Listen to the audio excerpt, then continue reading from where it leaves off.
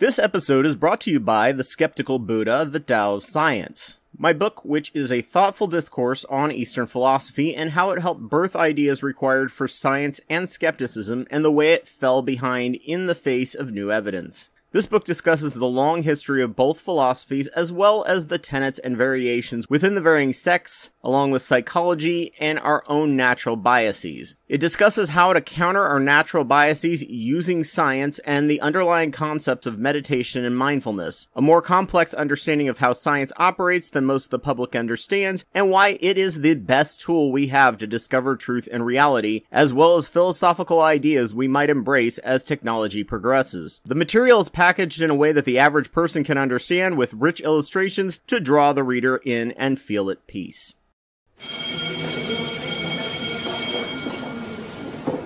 Welcome to After School Democracy, the podcast that attempts to fill in the gaps you almost certainly missed in school about politics, economics, and history. Oh man, this blue car is barely going anywhere. It's so slow and emits a lot of low-level toxic fumes.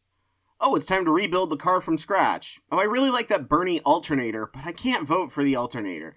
I just get to vote for the radiator. Well, this radiator is a bit rusty and won't move the car further than I want it to go. My other choice is this other radiator that actively spews toxic fumes and refuses to work if the car goes forward.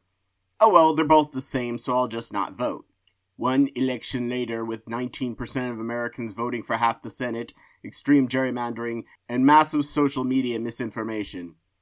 Oh god, this red car is now awful! The toxic fumes are even more extreme unless you are rich enough to buy a gas mask, and it's going really fast but backwards. Oh well, at least we have the Supreme Court to act as safety features. Oh, it's time for the next election to partially rebuild the car. I like that AOC engine bolt, but the bolt I have to vote for is a little rusty and won't make the car go further than I want it to go. My other choice is this other bent bolt that actively spews toxic fumes and refuses to work if the car goes forward. Oh well, they're both the same, so I'll just not vote.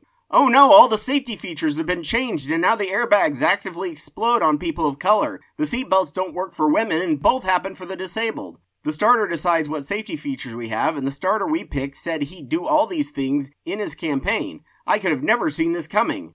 Oh, it's time to rebuild the car from scratch. I think the Bernie alternator got cheated, and I don't like the other starter running. He's just as bad as the Trump starter, not voting.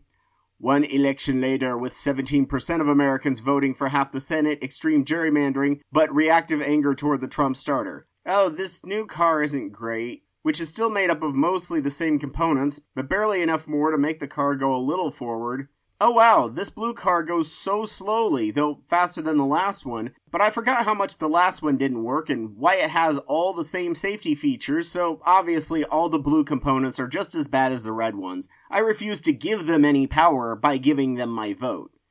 As you can see, you aren't voting for the individual candidate, you're voting for the parts. If the party doesn't have all the parts, it can do barely little. And that's why voting blue no matter who in the general is essential. Denying your vote does literally nothing except hand the other party the vote, because Republicans vote red no matter who. If they don't like the candidate they have to vote for, do they just not vote? No, they continue to vote red. They just wait until the next election to primary the guy out. The primary is about voting for the person you like the most. The general election is about voting against the worst party strategically. Denying your vote will just ensure that Dems don't do anything you care about, because they won't have any of the power to actually do what you want them to do. Most of the world has a parliamentary system which works much better because the party members have to go along with the leader or get punished. The machine is fully functional all the time if they win, and if they don't, they have to compromise with another party to get power. Here, the machine is broken right out of the gate unless the Dems win by a landslide, as the GOP just has to sit on their hands, refuse to do anything with the opposing party, and wait for the gullible public to become disillusioned with the Dems so they don't show up to vote and gain even a slim majority. Since everything they care about is tax cuts for the rich, they can get anything through with a budget reconciliation, so it looks like they're far more effective. They also don't care if their president oversteps and breaks the law, so they just keep breaking the nation more and more each time they gain power, and the Dems have no comprehensive power to fix